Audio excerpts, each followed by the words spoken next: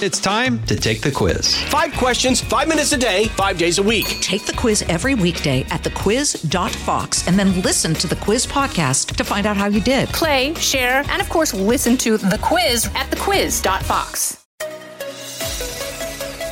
Now, from the most powerful city in the world, a new generation of conservative talk. Fair, fresh, fun. It's the Guy Benson Show with Guy Benson.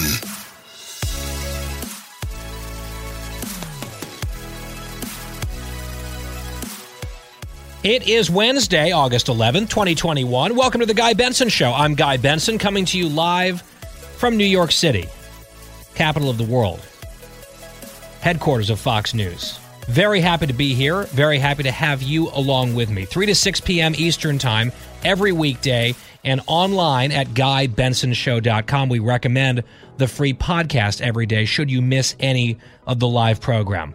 Part of the reason that I'm here in New York, really the main reason, is I'm filling in for Kennedy tonight and tomorrow. Fox Business Network, 8 p.m. Eastern, so you can set your DVRs or tune in on TV. But we've got you covered on the radio here. No changes to our programming. I just happen to be in New York, which is exciting because you can actually do some more face-to-face interviews with some of our Team Fox family. And here's what we've got today.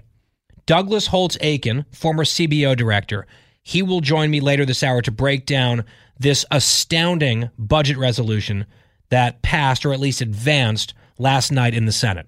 $3.5 trillion. It could get scored as a lot more expensive than that. There are moderates pushing back in the Democratic Party saying we can't do anything close to this. There's a fight brewing. And Douglas Holtz-Aiken knows all the intricacies, so we will talk to him again in a few segments. Coming up in the next hour, Brian Kemp, the governor of Georgia, will join us by phone. A lot going on in his state. I want to ask him about his decision-making process on big issues like masks in schools, for example, a topic that we're going to touch on here in just a moment. Looking forward to visiting with Governor Kemp again. Later in the program, Martha McCallum will be here in studio. She's on The Story right now on Fox News Channel. She'll join us right here at the bottom half of the next hour. And then our friend Kat Timpf, another Fox friend, will be here in our final hour at the happy hour here on the Guy Benson Show. That's the 5 p.m. Eastern Time hour. Let's get started with a Fox News alert. We'll bring you the stats. Coronavirus cases in the United States confirmed now 36.1 million all-time. The real number is much bigger. We are in the middle of this Delta wave that is really hitting a lot of states hard right now. The death toll has climbed to 618,363 here in the United States. The Dow right now is up 218 points, currently at 35,483. So I would like to begin the program today picking up on a conversation that we started yesterday. Not really started. We've been touching on it here and there for quite some time, but we really drilled down a bit yesterday with Dr. McCary, which is the issue of schools reopening. And in some places, that's happening now. Like here in the Northeast, where I went to middle school and high school, we didn't start the school year till after Labor Day. You've got some parts in the country where the school year is beginning like this week, next week. It looks like we're going to avoid a repeat of the absolutely catastrophic, harmful, anti-science disaster of last year, where a lot of schools were just closed for all or most of the school year. There was no excuse for that. There was no science behind it. That inflicted a lot of emotional, physical, developmental, educational harm on millions of mostly public school kids in mostly blue states. And the evidence is so clear that that was a mistake. It looks like, in all probability, it's not going to happen again. Knock on wood, we hope. There are some who might be willing to go that path again, but I think most people are not. So then a second question becomes, okay, if the schools are going to be open, what is the best way to make sure that kids are having a safe and healthy experience in those schools? And the CDC has decided that their recommendation is everyone should be masked in schools, including kids, including the children. Now, we know that schools were extremely safe We actually know that kids were safer from the virus in schools last year than they were out in the community, which was another piece of evidence behind the folly and illustrating the folly of remote learning in closed schools. We've talked about other countries and the example that they've set. The UK looked at their data, and they have a lot of data. In some ways, their data is better than ours. They looked at their data in the UK and decided schools will be open, no masks. And that's been their status quo, and it has worked. There has not been anything close to a huge, disastrous outbreak and hospitalizations and deaths among children, even as they've gone through the teeth of their Delta wave, which is what we're now experiencing here. Their cases have crashed over there. They've come way down, although there's some indication they might be headed back up. I mean, this is just a roller coaster all around the world. But the UK looked at their data, decided it would be safe to have kids in schools without masks, planned accordingly, moved forward with that policy, and it worked. But the CDC has come to a different conclusion. Why? The truth of the matter is we don't really have good data here in the United States behind the recommendation of universal masking. I have a long piece and an analysis today at townhall.com. I don't have the time in my opening monologue to walk you through every piece of it. But I spent a lot of time reading and researching, and I tried to bring a fair, balanced perspective. And my bottom line is this: there's not great evidence, right? If you're going to say every child has to wear a mask in school, you better have good evidence to back it up. And they don't really have that.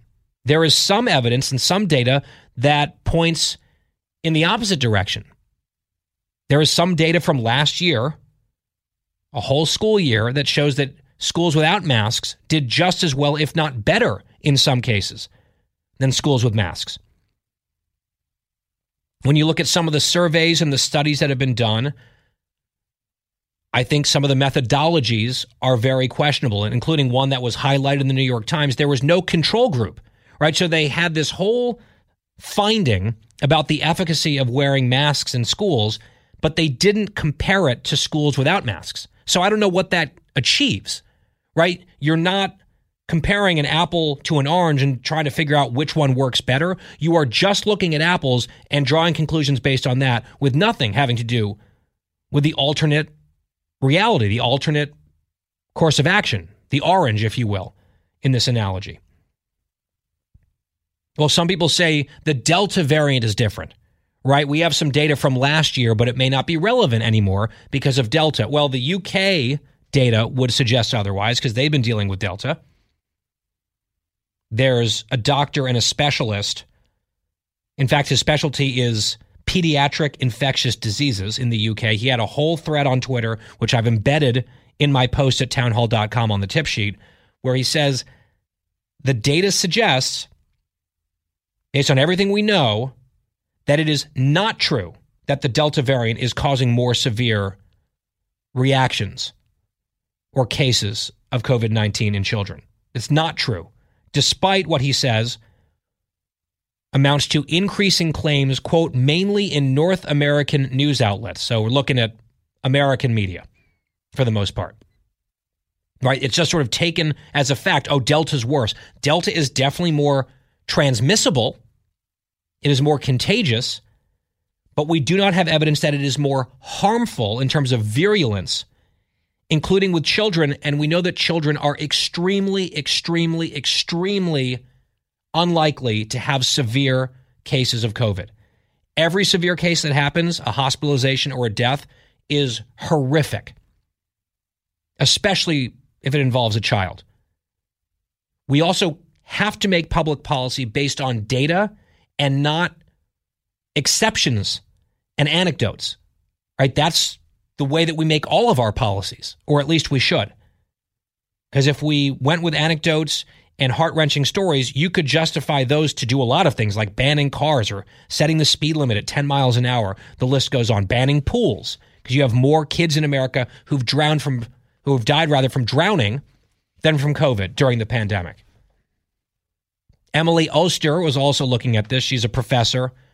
She has been very good at trying to put the risk assessment questions into perspective during this pandemic, and she gets attacked for it. But she's thorough, she's empirical, she's data-driven, and she also has come to the conclusion that there's not a lot of great evidence in support of some of these mandates, and that the Delta variant, based on the data, is not more dangerous to children. She said the risks, based on the data, quote, are in the same range. The narrative that this is a new virus that is tremendously more dangerous for children is just simply not supported by the data. This is Professor Oster writing. She said, our most significant post-Delta data comes from the UK. This is what I was just saying, where the positive test rate for children up to age 11 was around 2% at the height of the Delta surge, when schools were open largely without masks.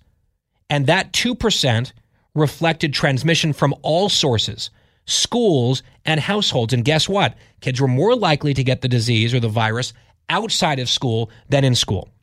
So at the peak of their Delta wave in the UK, they had a 2% positivity rate among kids in schools in the United Kingdom, where they were attending in person without masks overwhelmingly. And within that 2%, a very small number, even fewer were actually transmissions within school. And hospitalizations and deaths, the rates were not, based on the data, worse. In fact, in her analysis, and I think this is all in my piece at townhall.com if you want to sort of check the receipts, check my work a little bit, she went through and looked at the numbers. She repeatedly emphasized the importance of adults getting vaccinated, and we will underscore and repeat that here, as we so often do. But she said, on average, this is here in the U.S. now, children aged 0, so infants to 17, have roughly the same hospitalization rates from COVID, including Delta, and the flu. And the flu is more deadly among children than COVID. Let me repeat that. The flu, which we deal with every year in this country, flu season, right? The flu is more deadly for children in America than COVID has been, which is to say not very deadly at all. It's extremely rare for a child to die of the flu. It is even more rare for a child to die of COVID. I feel like that should impact our decisions as we make public policies. Now, look, I don't think that ultimately the fight that's the most important fight in the country on this is masks in schools, right? I would rather have schools open even if kids have to wear masks. Now, there are downsides. There are kids who really get messed up wearing masks, where it really is an obstacle toward their mental health, their thriving, their ability to learn, glasses fogging up. There are developmental issues with masks in some cases, and Dr. McCary outlined some of those in our interview yesterday. You can go back and listen on the free podcast or read his piece in the Wall Street Journal. I think what they've done in Florida is more or less the right thing. And I know it's being sold a certain way by Governor DeSantis, and I think he's sort of selling it in a way where he's more pandering to conservatives. I think people on the left, including much of the media, are not accurately describing what they're doing in Florida.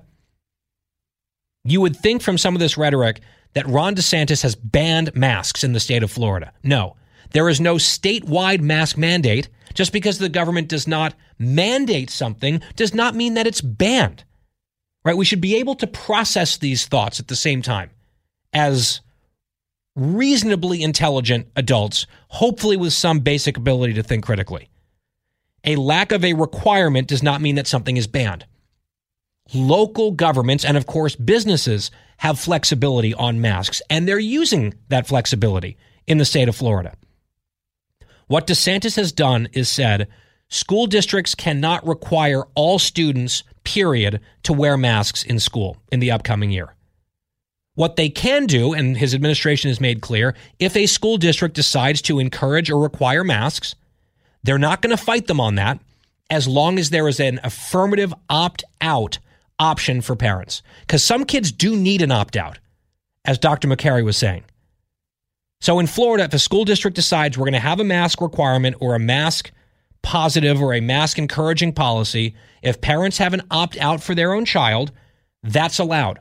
It seems sort of like a pretty reasonable place to land, given everything that we know and what we don't know about COVID and children.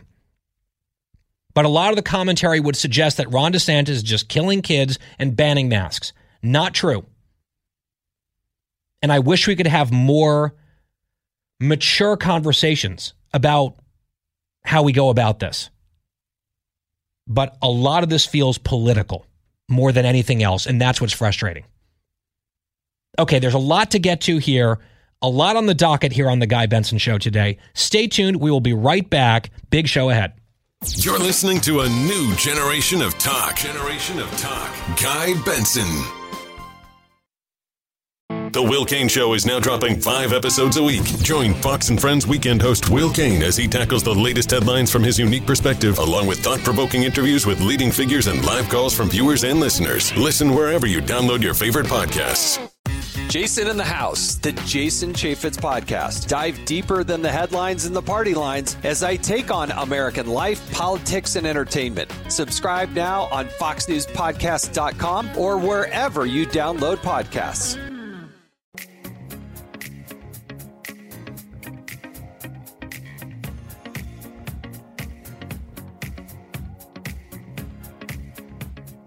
Back on the Guy Benson Show. Glad to have you along.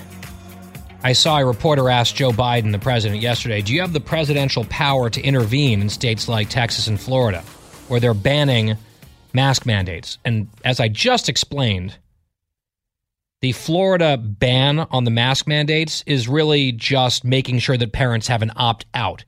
Even if school districts want to require masks, if there's an opt-out, that's acceptable. That seems like a pretty positive, COVID mitigating, freedom maximizing compromise in the midst of a complex policy situation. But again, it's framed as a ban,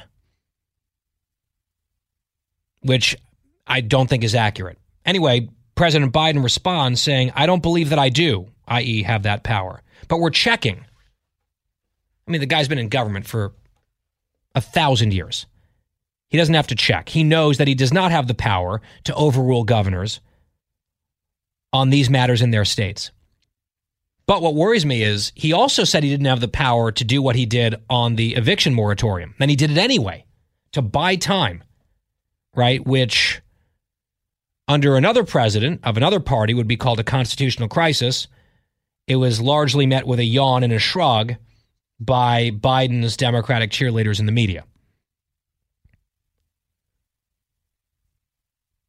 When you look at what's happening in Texas and in Florida, and many other states, by the way, there is a significant surge.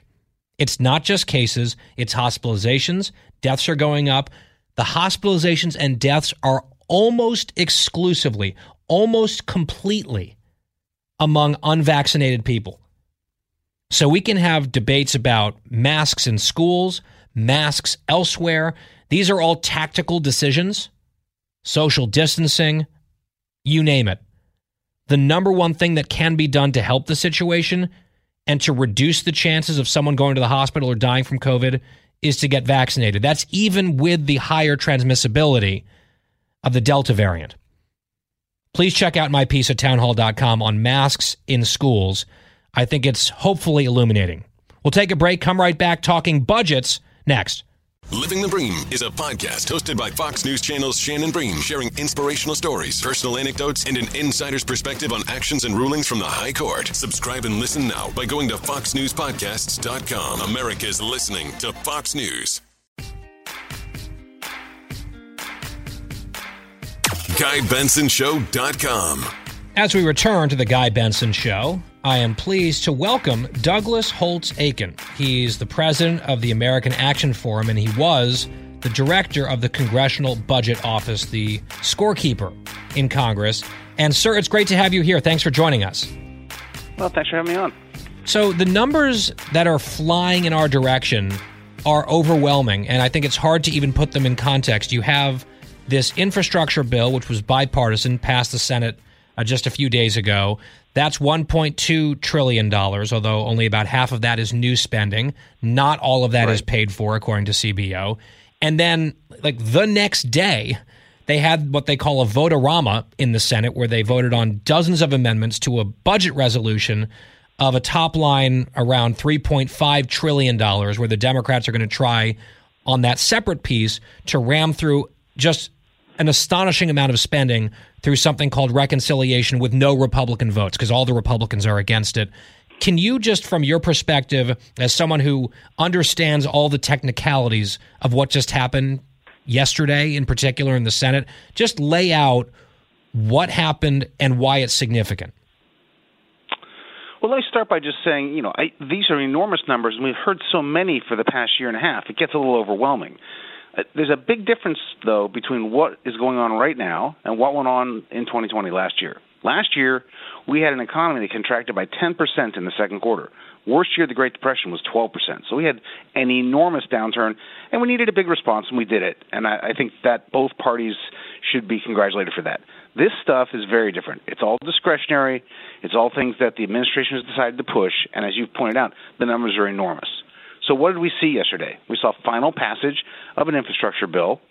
CBO laid this out pretty clearly. They said, if you do infrastructure spending and you pay for it by cutting non-investment spending, so think of transfers and entitlements or whatever your favorite is, then you can have a lasting impact on the economy that's beneficial and noticeable. If you don't pay for it, if you just layer it on the deficit, you'll get a little sugar high and it'll go away. Yesterday was closer to the latter than the former, unfortunately, so I'm not overwhelmed at the economic policy that we'll get out of that. And that was the bipartisan. If it becomes law. That was the bipartisan yes, hard infrastructure bill. Yeah, that's the stuff that Republicans could find a way to support if the pay-fors were adequate. And both sides are doomed to be disappointed in a bipartisan effort because no one gets everything they want. So I understand that, and you just have to decide for yourself whether you think the bill's good enough to pass or not. And that's where we ended up. Now we have the quote, reconciliation bill. Reconciliation was invented back in the 70s as a fast-track way for Congress to do hard things, like raise taxes, cut spending, things they don't like to do. And for that reason, you can bypass the filibuster in the Senate. You can go straight to a vote for passage on a simple majority, and it gets used as a result on partisan grounds to get things through without the votes of the other party. And it has to be on budget-related matters, right? You couldn't. Yeah, that's the trick. So yesterday they passed the budget resolution, and it says you can increase the deficit over the next 10 years by $3.5 trillion. Notice that's the net. You can spend $8 trillion as long as you raise $4.5 trillion in taxes, which is exactly what the Democrats plan to do. Spend even more than $3.5 trillion and raise about $3 trillion in taxes. So this sets up a framework to do an enormous amount of actual policy of raising taxes. They raise the corporate rate or raise the top individual rate, raise taxes on capital gains. They have plans for all of these things. And it's okay to do it in reconciliation if and only if it is primarily budgetary in nature. And there are a lot of things that they are talking about, like legalizing illegal immigrants, that are not primarily budgetary in nature and should get stripped out when it comes to final votes. Yeah, I think it's almost certain that they can say, look, we tried, but under the rules we couldn't do it. Yeah. And so that stuff will go away. But what may not go away is sort of a gobsmacking amount of new spending. And with this reconciliation package, and we're really in the weeds, and I know we get into like all these specifics, and for I think a lot of average people, their eyes glaze over. But it really does matter because $3.5 trillion, this is not a single year of spending. Like, hey, here's the budget for 2022. This is what we want to spend. These are our priorities for the whole year because that's, in the ballpark of $4 trillion a year.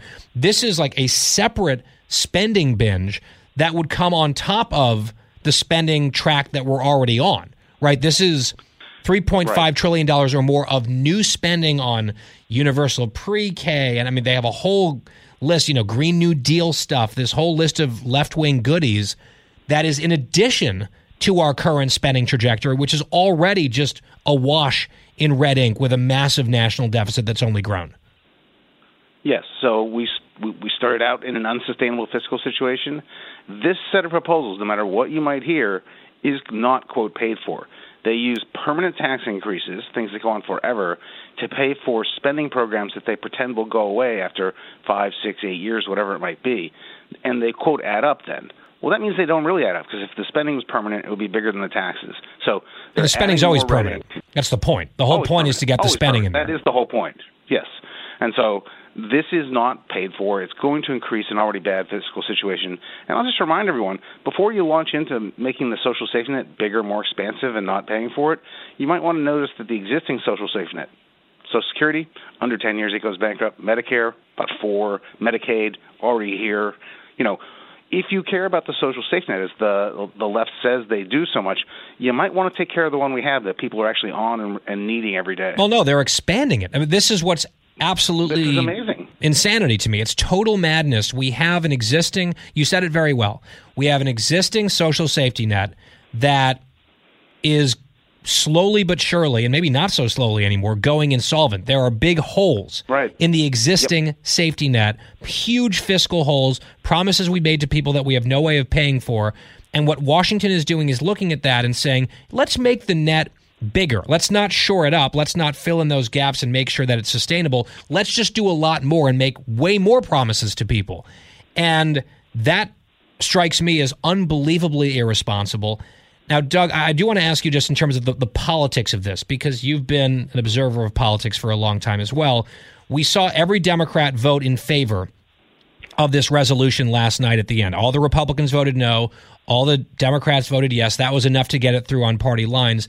But that doesn't mean that anything has actually been accomplished, right? This is sort of set a framework up for a debate, and you already have more moderates in sort of moderate-leaning Democrats in the Senate and the House saying there's no way we're going to support something this big. We can't spend this amount of money.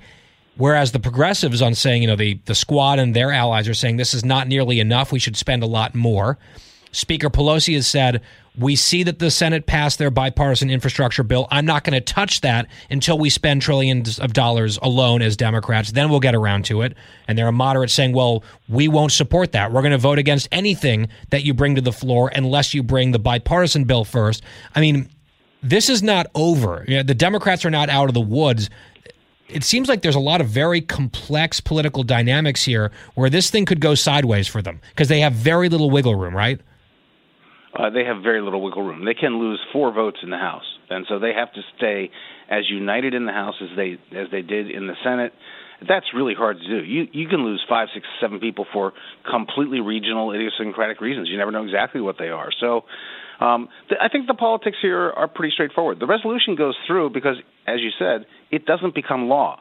It's just a roadmap for the Congress to use in making laws this year.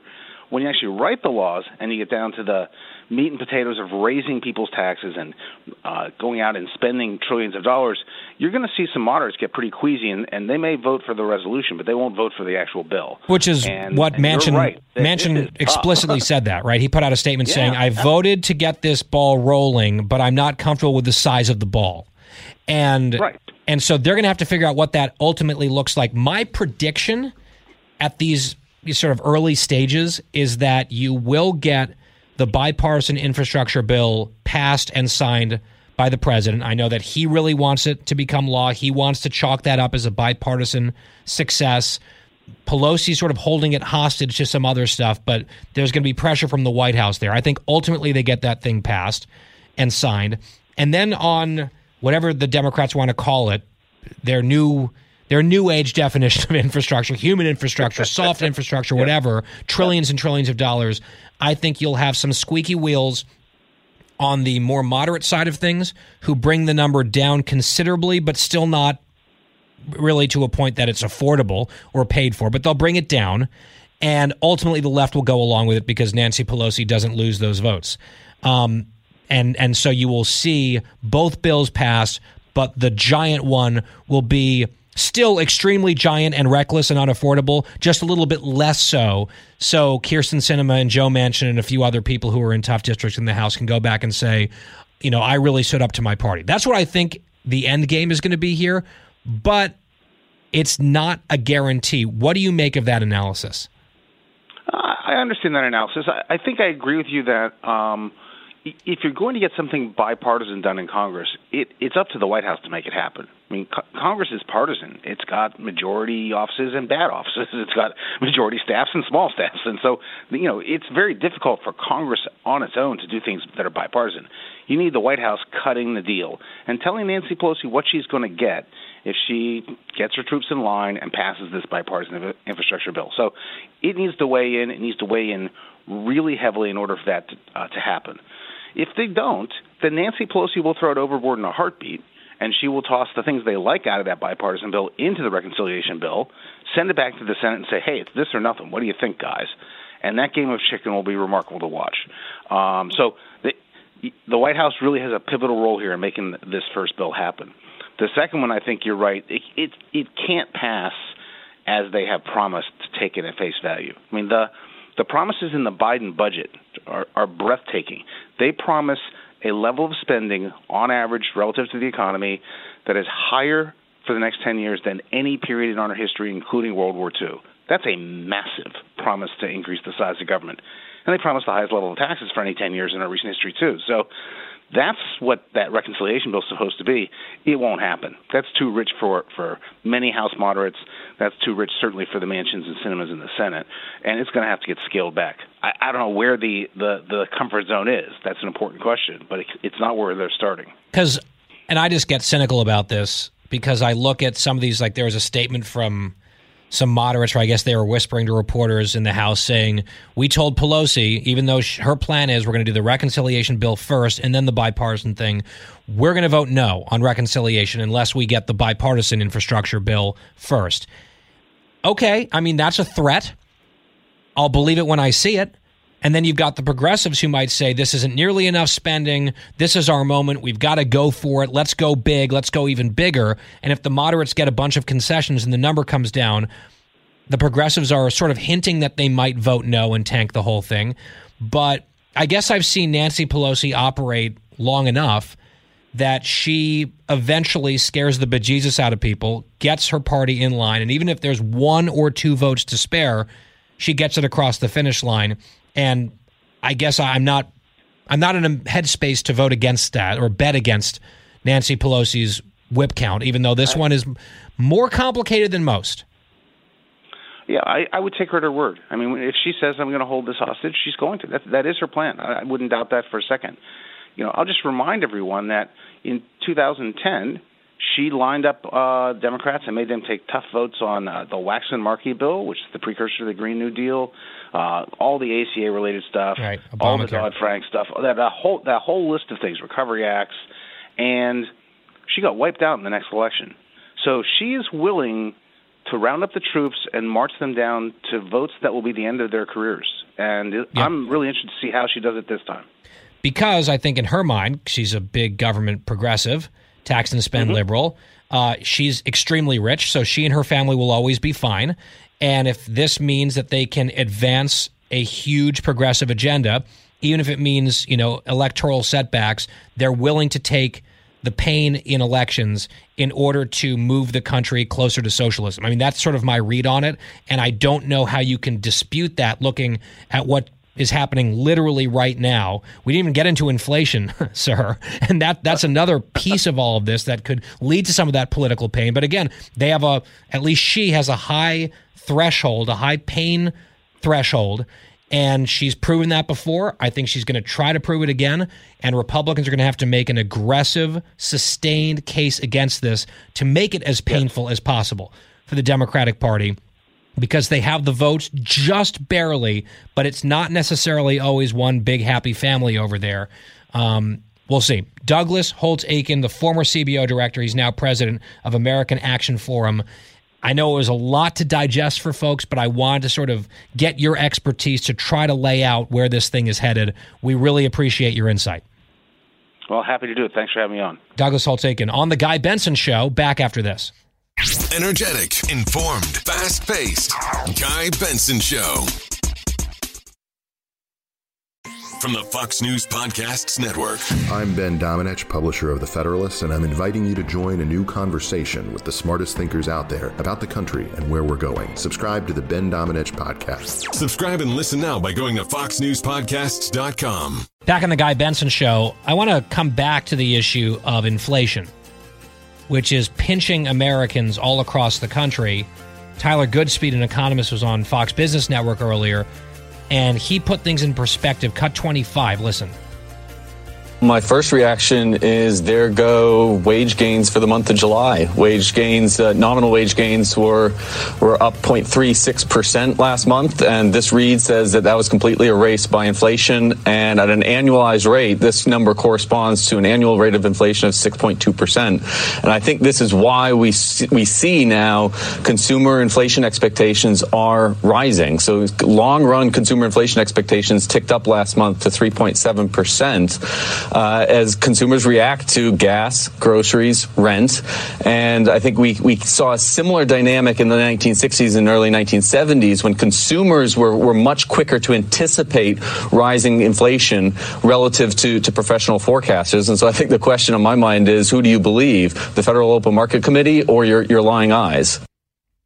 So the wage gains of Americans were erased by inflation, and Americans expect more inflation. And when he starts talking about the 1970s and inflation, it's reasonable to start getting a little bit nervous about that and anxious about that. That was a bad time when the cost of goods and services went way up and outpaced and decreased the buying power of the U.S. dollar. That's like getting a pay cut in real time right before your very eyes. And the Democrats in Washington look at this. Look at these concerns. Look at what's happening. Here's another headline from today. Consumer prices rise 5.4% annually in July.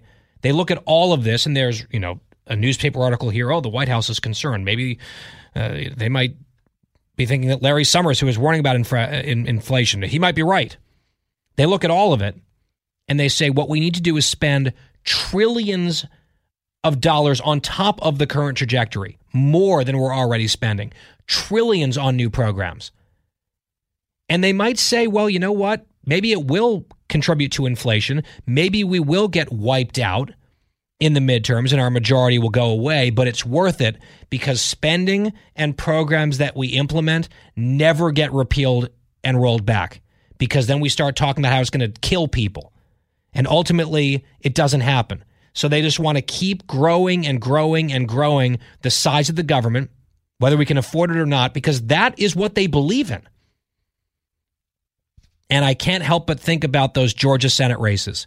If the Republicans had won just one of them, rather than a circle firing squad, things would look a lot different in D.C. The governor of Georgia joins me after this.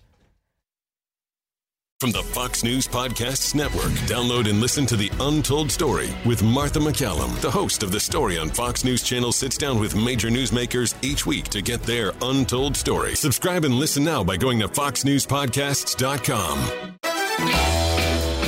Live from the most powerful city in the world, unconventional talk from a fresh, unconventional conservative. Guy Benson Show.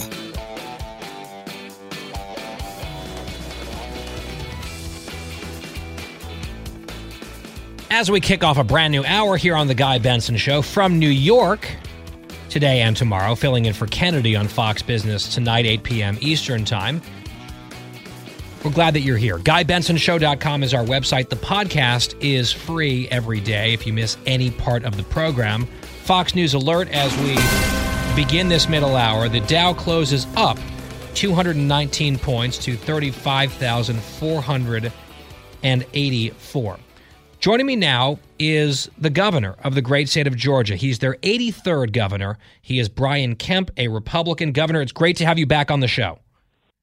Hey, good to be back with you, Guy. I want to start with COVID and the Delta wave and the struggle that we're seeing in a lot of states with cases spiking, hospitalizations, especially among almost exclusively unvaccinated people. We're seeing that sort of especially in the Southeast. As you're looking at the new school year right around the corner, you've made some tough choices. I remember, going back to 2020 in terms of reopening and decisions that you made at your level, and you were criticized even by the president at the time. and things turned out actually pretty well in your state, at least in 2020. As you're looking at the Delta surge and you're looking at the reopening of schools this year and the new school year, just talk us through your decision-making process of how you try to balance the public health priorities and interests of the people of Georgia with also other liberties, the economy, the ability of students to thrive in schools. How do you make those decisions? Because they're not easy. No, they're definitely not, and everybody's having to make tough decisions and deal with tough situations. Thankfully, our schools are opening back in Georgia. I visited 2 already on the first day of class in the last week. Very exciting to see kids in the classroom. That's where they need to be. We're doing everything in our power to make sure that that continues. But we've had a great working relationship with our school superintendents. We all went through this last year when we were the first state in the country, in many ways, with Jefferson City schools to reopen and get kids back in school after the, hell that we went through in the early days of COVID. And everybody learned a lot, but we got a great team that's communicating and supporting one another. And so we're continuing to do that. I'm also continuing to talk to them, every few days to see what's happening on the ground. I mean, there's no doubt that Georgia is experiencing a Delta wave like we've seen around the country. And our hospitals, I did a Metro Atlanta hospital CEO call a couple of days ago and got some really good feedback from them. They are extremely busy. They're having staffing issues. The hospitals are full. The interesting thing is the news media won't really write about this, but they were full before this wave started with people that had put, procedures off, surgeries off. People are still having, unfortunately, heart attacks, trauma that we're seeing with the violent crime in Atlanta, a lot of shootings that they're having to deal with. So it's not necessarily our COVID volume is still, not even close to what our peak was back during the holiday season this winter. So we're still in good shape. The staff is spending a lot of money augmenting staffing to help the hospitals, and we're going to continue to fight through this. But we're also urging people, look, talk to your doctor, talk to your medical professional about getting vaccinated. 90+%, 95% of the people in the hospital with COVID have not been vaccinated. How can you help persuade people in your state to go get vaccinated? Because I looked at the stats before the interview, and Georgia is in the bottom 5 or bottom 10 in the country in vaccination rate. Roughly around 40% of Georgians are fully vaccinated. We know that if people are fully vaccinated, even if they get COVID like I did a few weeks ago, it is a very mild case. You are very unlikely to go to the hospital. It's almost certain that you're not going to die. A lot of those really severe complications are among unvaccinated people. You just made that point, but it seems like there's still a lot of hesitancy among Georgians. Why is that, and what are you trying to do as a chief executive, not to dictate to people or to shame people, but convince people to get the shot? Yeah, good question. And, we continue to do a lot of message, constantly on that. I spoke to the big Chamber of Commerce congressional luncheon yesterday in Columbus, Georgia, and urged them to help us. Because I think at this point, Guy, there's not many people that, because of the mixed messages coming out of the White House, get vaccinated, take your mask off. Now they're saying put your mask back on. There's just not a lot of trust there. I think pausing the J&J vaccine for a while, looking back, really hurt the ability for people to take advantage of the one shot and done. That's what I took. 4 out of the 5 Kemp family members, Marty and 2 of the girls, and I took Johnson & Johnson. One of our other daughters is a teacher, and she was eligible before we were, and took, I think it was a Moderna vaccine. But, we've done that. I'm glad that I did. We continue to message people, look, don't trust, don't listen necessarily to the government. Talk to your healthcare provider, your local pharmacist, your doctor, people that have been vaccinated. But there is this hesitancy in the South. It's not just a Georgia problem. We're seeing it all across the South and Southeast. Thankfully, our approach early on to target our seniors, medically fragile, first responders, healthcare folks, and teachers has really helped us, especially on the elderly population. Our death rates have plummeted with that age group because we got them vaccinated first. Our numbers are very good there, and that's really helping keep a lot of the vulnerable patients out of the hospital that we saw early in the pandemic.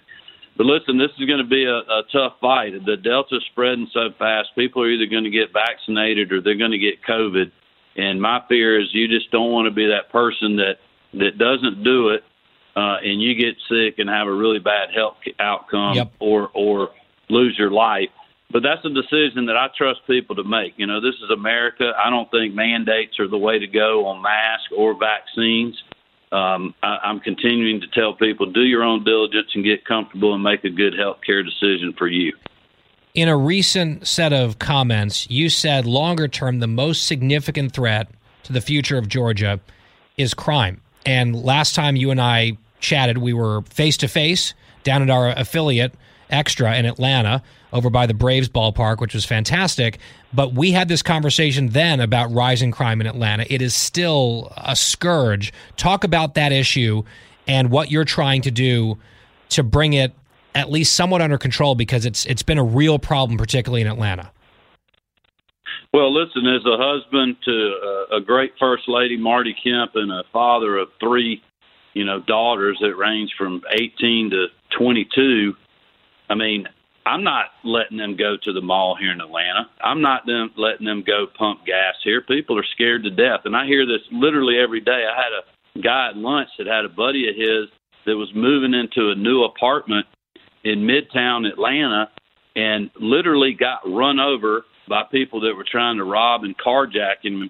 They didn't even just push him out of the way. I mean, they literally ran over the guy and broke his leg. He couldn't even come to the lunch today because he's at home recovering from that. Wow. Another guy that was at the lunch was saying that some lady pumping gas at a convenience store was thanking him because he had his jacket off and he was carrying. And she said, "Thank you." And he said, "What are you thanking me for?" And he said, "For, protecting yourself and helping protect us that are just simply trying to go pump some gas."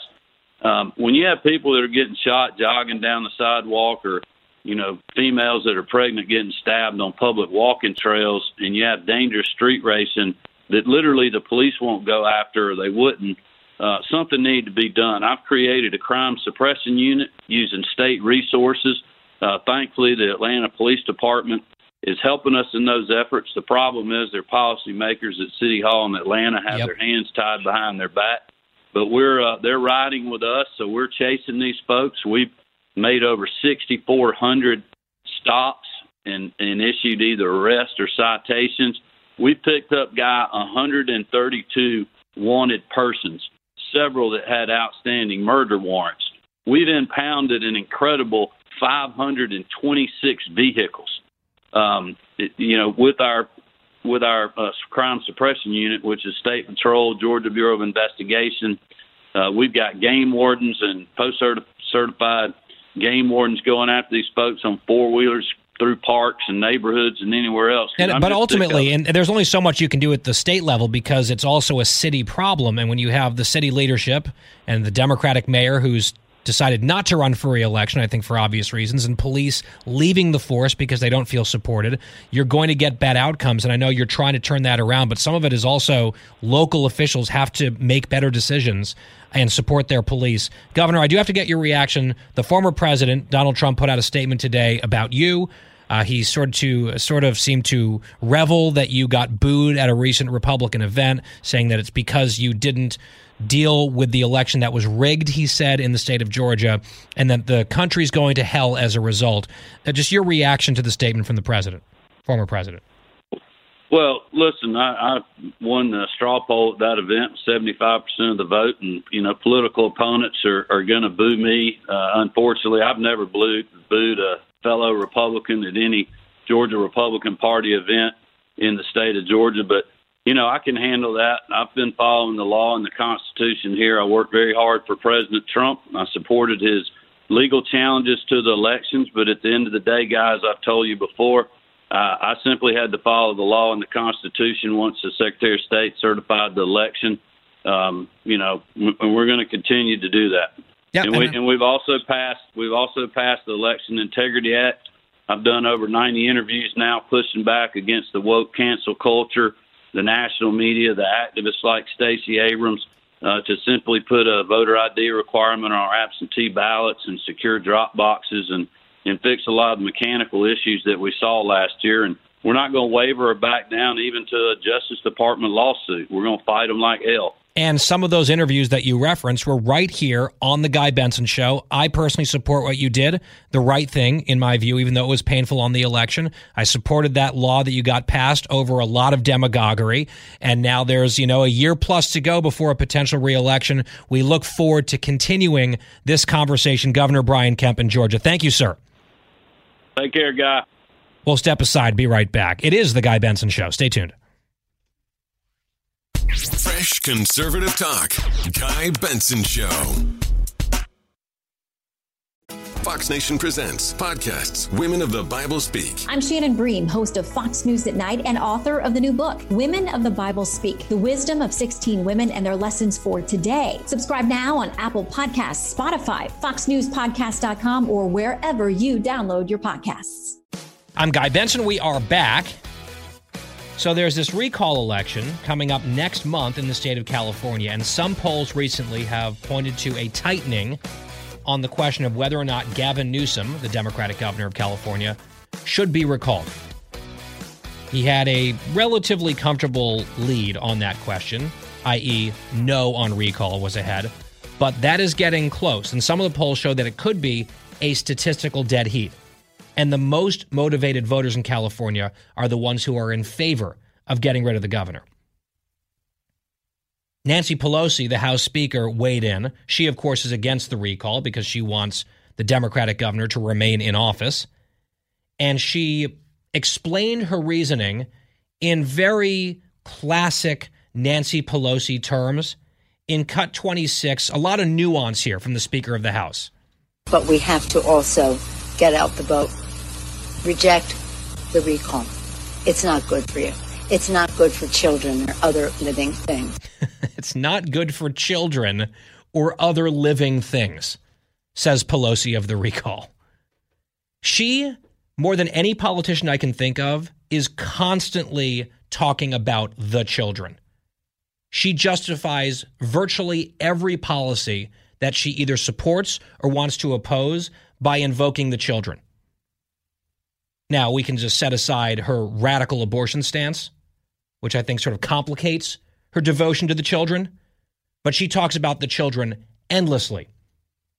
So her message to Californians, we have to reject the recall because it's not good for the children and other living things, which I think is also kind of her, to think about various other critters, plants, and mere adults.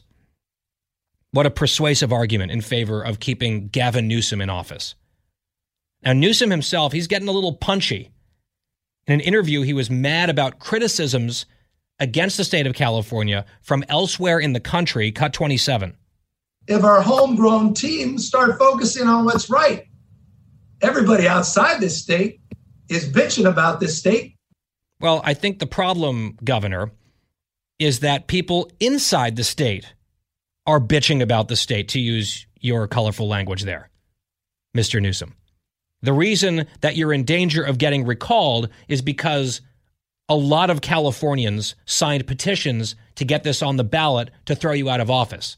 These are not interlopers from other states. These are your constituents who are not happy with the job you're doing. Up in Oakland, California, where former U.S. Senator Barbara Boxer recently got mugged in broad daylight, assaulted, and robbed in the middle of the day, Oakland has a huge crime problem, and the city is now begging the governor to intervene and get the state involved. Now, part of the issue is you have these weak DAs in places like San Francisco and L.A. where they're decriminalizing crime in a lot of cases. And I'm a pretty sort of pro-criminal justice reform person and police reform, but there have to be limits. And what they're doing in some of these big cities in California, clearly not working. Just look at the results. And then when you demonize the police and tie one of their hands behind their back when they're trying to enforce the law, yes, you embolden criminals, and we're seeing that. So Oakland, California, one of the deepest blue cities in the country, now begging for intervention from the state to help bring this crime explosion under control.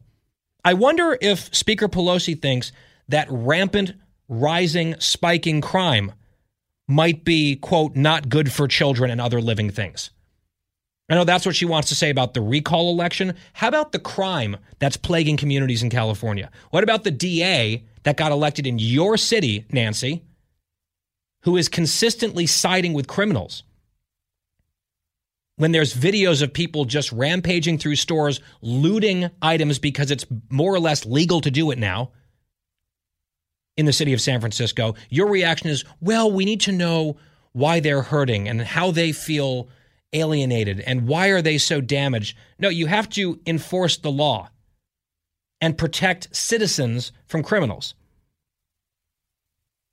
So again, it's not the city of Oakland making up a crime spree. They see what's right in front of them, and they're asking for help. And clearly, they don't feel like the state has done a good job. And crime, I think, is going to be front and center. If it would still be an upset, in my view, but if this governor gets recalled next month, I think crime will be a very big reason why. And if you think that, it's just a bunch of right-wing MAGA people that are behind this, no. Even the city officials in Oakland, of all places, are looking around and saying, this is not good. We've got former U.S. senators getting mugged in broad daylight. Please help us. And what Gavin Newsom says is, look at all these people bitching about California from out of state. It's some other people's fault. And Pelosi is just worried about the children, of course, except when she's not. What she's worried about is Democrats and power, which is what she is always concerned about, first and foremost, with Nancy Pelosi. She's made that abundantly clear. We are weeks away. Big decision for Californians coming up. It's the Guy Benson Show. We will step aside, be right back. Stay tuned. It's the Hammer Time Podcast. Fox News Channel's Bill Hemmer takes you one-on-one with engaging personalities covering the critical issues of the day. Find Hammer Time now by going to foxnewspodcasts.com. America's listening to Fox News.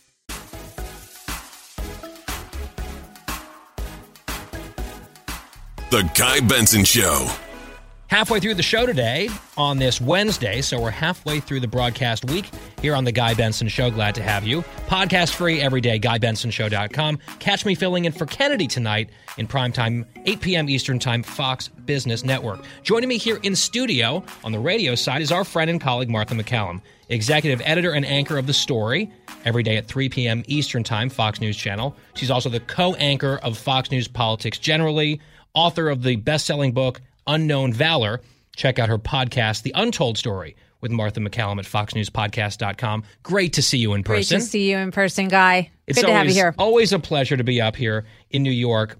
I watched with great interest, after the fact, because we were on the air, but I watched it on YouTube, your interview with the former CDC director, Robert Redfield, earlier in the week. You asked, I think, a lot of the questions that were on many parents' minds.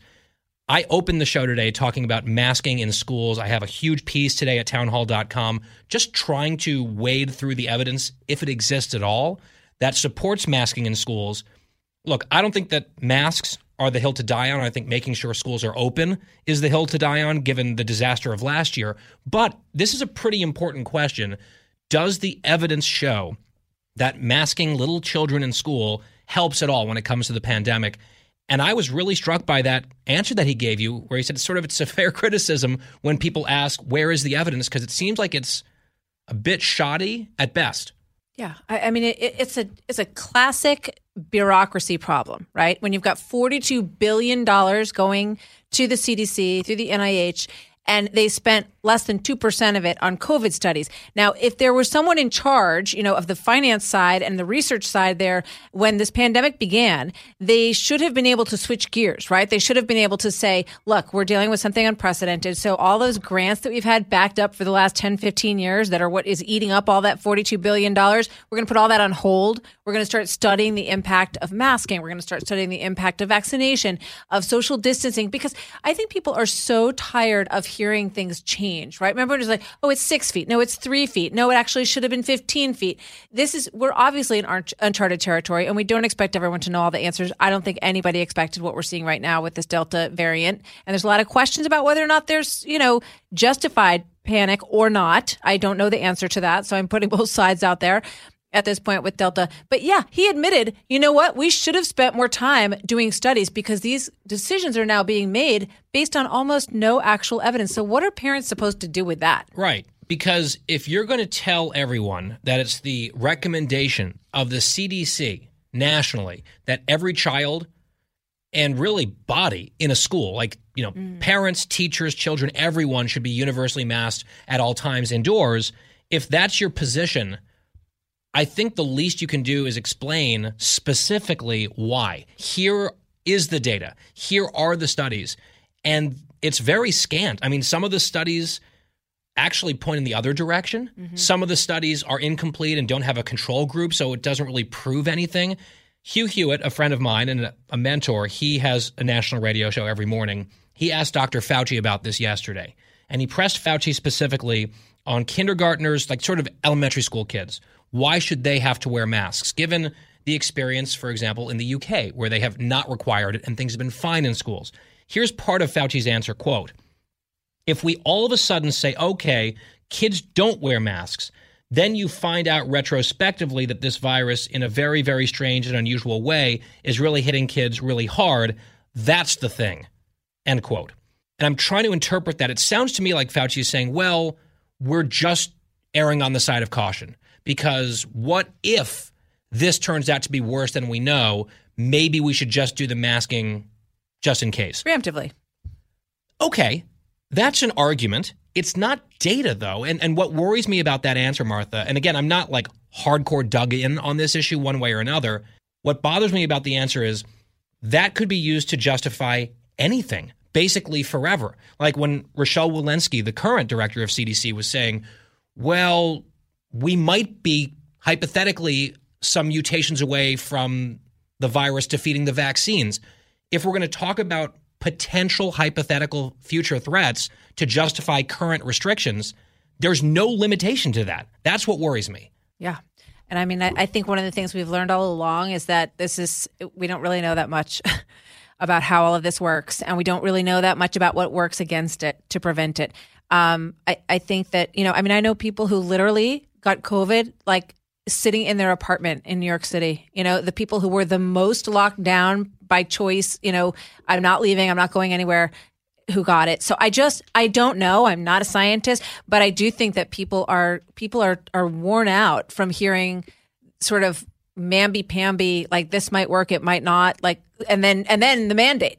Right. And then the mandate comes. And so you're thinking, well, do you know or do you not know? And then you say why. You ask a simple question, show me why. Yes. And it's sort of like, because I said so. Because I said so, and because I'm worried. I think obviously it's in that answer, it's obvious that Fauci's concerned. He doesn't want to be the guy who said don't wear masks. And then it turns out that it would have been a good idea. He's covering himself. Right. Which is covering fine. himself.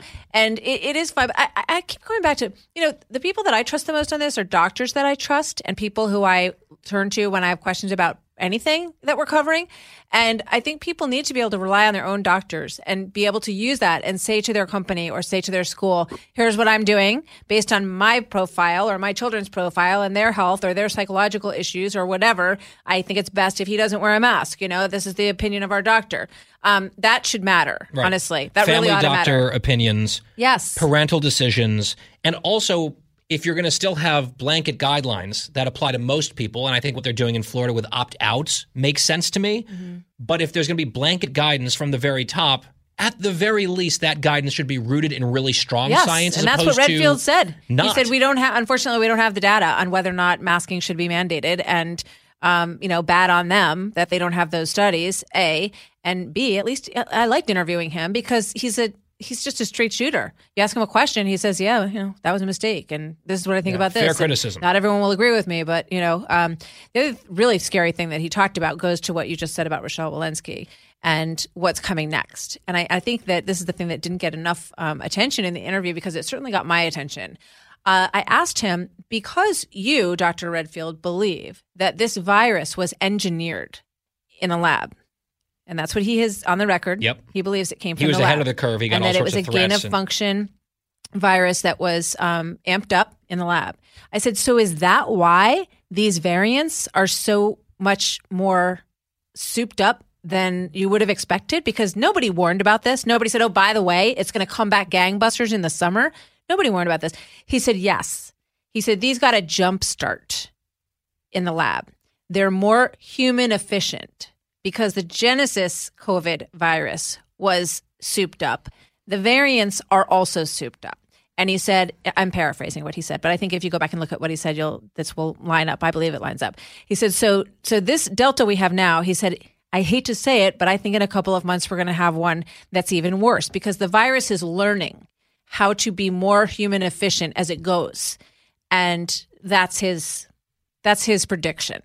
Well, let's hope that doesn't happen. And Let's if it does, hope. that people have a lot of natural immunity, vaccine immunity. And But just one more thing, guys. Please. It's like if that's the case, right? If it's an engineered virus that leaked out of the lab and it's now mutating or whatever the proper scientific word is into these variants that are becoming more and more efficient at transmission, which appears to be true, right? The UK one and the India one, they appear to be getting better at transmission. Yes. Why isn't it a huge national security imperative to find out what the heck went on in that lab and what China knew about it and how much they knew about these variants even potentially? Nobody talks about it. The Biden administration is in the middle of a 90-day thing. What's going to happen with that? August 24th is 90 days. I mean, this should be top of mind. And yet it was verboten. Not only was it not a priority, you couldn't even mention it. Couldn't post about it. When Redfield first started talking about it, he said he got threats. Physical threats from scientists. Mm-hmm. You had the entire media, social media, blacking it out because there were some bad people, i.e. the Trump folks, Republicans, suggesting this might be the case. It was declared misinformation based on nothing. Turns out to have just been information, not misinformation. And now it's sort of like, okay, we're allowed to talk about it again, but what are we actually doing to get to the truth? Because it seems not like some sort of potential racist thing that will stir anger against Asian people. I know that's the excuse that they use to not pursue the truth. I mean, this is a disease that has killed millions of people. It's crazy. It needs to be a huge national security priority because it very well can happen again. And we're still in the middle of it. I will note that I've seen a lot of nervous social media posts about some new studies suggesting that the transmissibility we know is heightened with the Delta variant, which we believe started in India, as you pointed out. And when you look at the transmissibility, it's not just among unvaccinated people. The vaccines now are less effective at blocking transmission or blocking someone from contracting the disease, as I know, because I had a breakthrough case roughly 2 weeks ago. But that's the concerning news, where the efficacy is no longer in the 90s or 80s, but might be in the 60s or 70s. Yeah. The good news is it is still extremely, extremely, extremely effective, way up in the 90s against severe cases or death, which is exactly what my experience was. How did you feel? Sniffles, cough for a few days, and done. Mm-hmm. It was a mild cold for a few days, which is the whole point, right? This is what the doctors have said. Which, by the way, is what a coronavirus is. The coronaviruses have been around for forever. Right, and, just not this one. A coronavirus is a cold. This one is obviously more serious than a cold. But yes, because you're vaccinated, you're protected to a certain level. But I think you're right. I think that the coming story on this, based only on my gut, and that's all, is that we're going to learn that that a lot of people who have the vaccine can get this Delta. Right. And it's a cold. A breakthrough, which is a lot less concerning than if you're not vaccinated. Course. And then there's also the question about booster shots. And the CDC is estimating that more than 1 million Americans have gone and gotten one, sort of on the fly. Other countries are doing that more as a policy. Yeah, that they just estimated that in a document today. Interesting. The Israelis are doing it. The Brits are doing it. I think there's going to be a big discussion about whether we should have a third shot of the Pfizer. But again, let's figure out, if that works. You know what I mean? Right. Let's do some studies. Let's get some people to volunteer to have that third shot and find out what happens. I think that's something that we need to be much more proactive on. Last topic, totally different, but I know you're hot on it, and we discussed it yesterday here on the show. Now we have examples out of Nevada and Oregon where school systems are deliberately, intentionally, explicitly reducing standards for, graduation requirements, for what counts as a failing grade, what cannot be held against you in your grades, like being late on assignments or not participating or showing up for class. You can't hold that against kids anymore. This is all done in the name of equity. It seems like just a fast track to imposed mediocrity. And I can't imagine worse lessons to be teaching kids. And yet it's sort of in vogue right now. Yeah. I mean, okay, what are you if you're a governor who is in charge of overseeing, among the many things that you oversee, a public education system, right? What is the mission? What's the goal of a public education system? It is to educate the children and students of your state. That's your goal. You better meet that goal. You better do everything you can to get every kid to meet that goal. We all understand that not everyone will end up meeting that goal, but you know what? Then they might not graduate, okay? This is reality. There are plenty of ways, and most of these school systems have more than enough money. I know there's always a question of resources, but if you really break it down, there are plenty of places in charter schools across the country where they do a lot with $11,000. And then you've got inner city schools that have $17,000, $18,000, $19,000 per student who are doing a lousy job. So now in Oregon, Kate Brown signed a bill that said that you don't need to have a standard. You can graduate without knowing how to read or write. It used to be that you needed a sophomore level to read and write and do math. They've abandoned the sophomore level and said you don't need it to graduate. How is this helping these students? How? And now, because they abandoned the sophomore year level, they've also abandoned, according to some pieces that I read, if straighten me out if I'm wrong on this, I hope I am.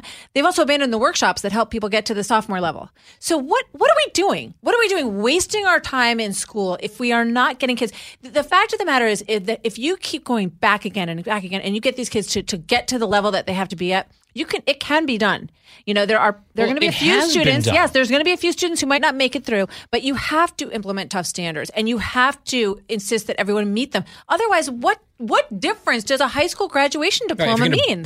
You're talking about goals. Empty piece of paper, stick it on the wall. If you bring the goals down. It is not helping anyone. It's hurting them. But they frame it as if they're doing this to help students of color in particular. How does it help them? And what does that say to them? Yes. What message are you sending specifically to those kids? We don't expect you to succeed. Let me tell you, I will take anybody in Oregon who's in favor of this to visit a number of charter schools and Catholic schools in New York City that are doing amazing work with inner city kids. And they will tell you that if they ever for a moment told those kids that it was okay not to meet the bar, not to succeed, not to get where you want to go in order to graduate, it just sends the absolute worst message. You have to set the bar high for all students and insist that they meet that bar.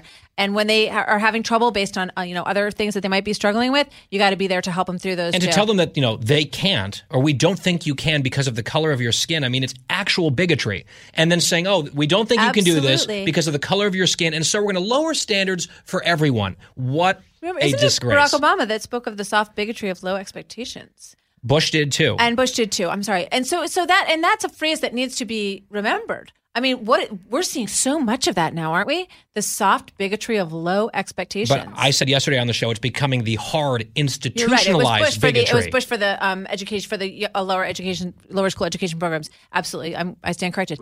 And it's really something they're now implementing the low expectations. They are systemically institutionalizing them. It's actual. It's heartbreaking. Systemic racism. You want to look for systemic racism? That would be it. Yes, by definition. I would agree. Martha McCallum, The Story, every day, 3 p.m. on Fox News Channel. Great to see you. Great to see you as always. We'll be right back. The Guy Benson Show. More next.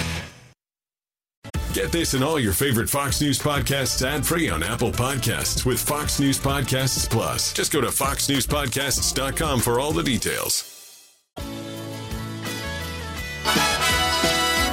Woke Tales. Woo! Back on the Guy Benson Show. Time for Woke Tales. This story out of Georgia. Headline from foxnews.com. Black mother files complaint against Atlanta elementary school for racial segregation. Quote, disbelief. A mother in Atlanta filed a federal discrimination complaint against an elementary school, alleging that the school, the principal, segregated students based on race. Quote, we've lost sleep, like trying to figure out why a person would do this, says the mother, Kyla Posey. First, it was just disbelief that I was having this conversation in 2020 with a person that looks just like me, a black woman. So the principal in this case was a black woman. She was segregating elementary school classes by race. They put all the black students into 2 classrooms and all the white students into 6 classrooms. And when this mother found out about the segregation, she asked the principal why, and the principal said, well, we thought it would be a good fit. They literally just decided that the skin color would determine which class these children were in. And apparently the principal was trying to defend this, saying, oh, it's about people feeling comfortable and safe and fitting in and not feeling isolated. This is actual, literal school segregation in the South. And what's amazing is, in the name of wokeness and equity and all their buzz terms, this principal who made this decision, the pro-segregation decision, probably thinks that she's the good guy here, which really illustrates how backwards this mentality truly is. Stranger than fiction. Woke Tales on The Guy Benson Show. Final hour with Kat Timpf coming up. Don't go anywhere. From the Fox News Podcasts Network, download and listen to The One with Craig Gutfeld, the co-host of The Five, like you've never heard him before. You know him, you love him, you want to be like him. Subscribe and listen now by going to foxnewspodcasts.com. It's 5 o'clock in the most powerful city in the world, Washington, D.C. It's time for the Guy Benson Show Happy Hour, sponsored by the Finnish Long Drink. Finland's most popular alcoholic beverage has come to America. Visit thelongdrink.com. And now, here's your host, Guy Benson.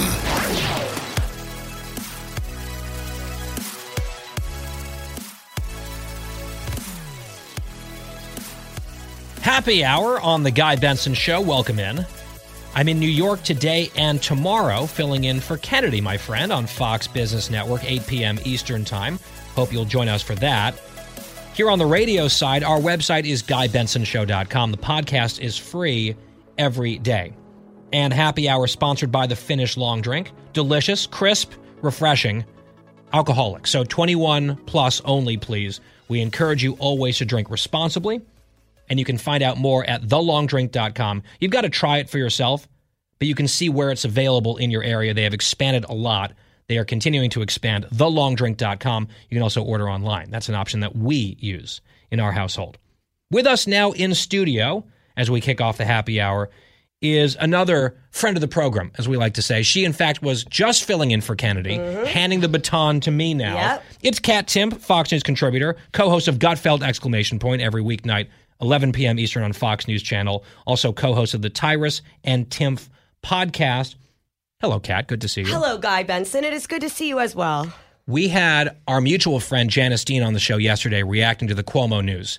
And I started that thread on Twitter, an appreciation thread for her and what she's done and what she's been through over the last year plus. And I read a few of the responses to her on the air, and I think it choked her up a little bit. You were one of the people that chimed in. And I saw also on social media that you were at least floating the idea that there should be a parade thrown for Janice Dean. Yes, and keep in mind, I'm not a fan of parades in general. You're not a parade gal? No, I'm not a big parade gal. Like, if there was one for me, I might not go. Like, that would never happen, A. But B, like, that's how much, because it's crowded. And, like, the bathroom situation is impossible.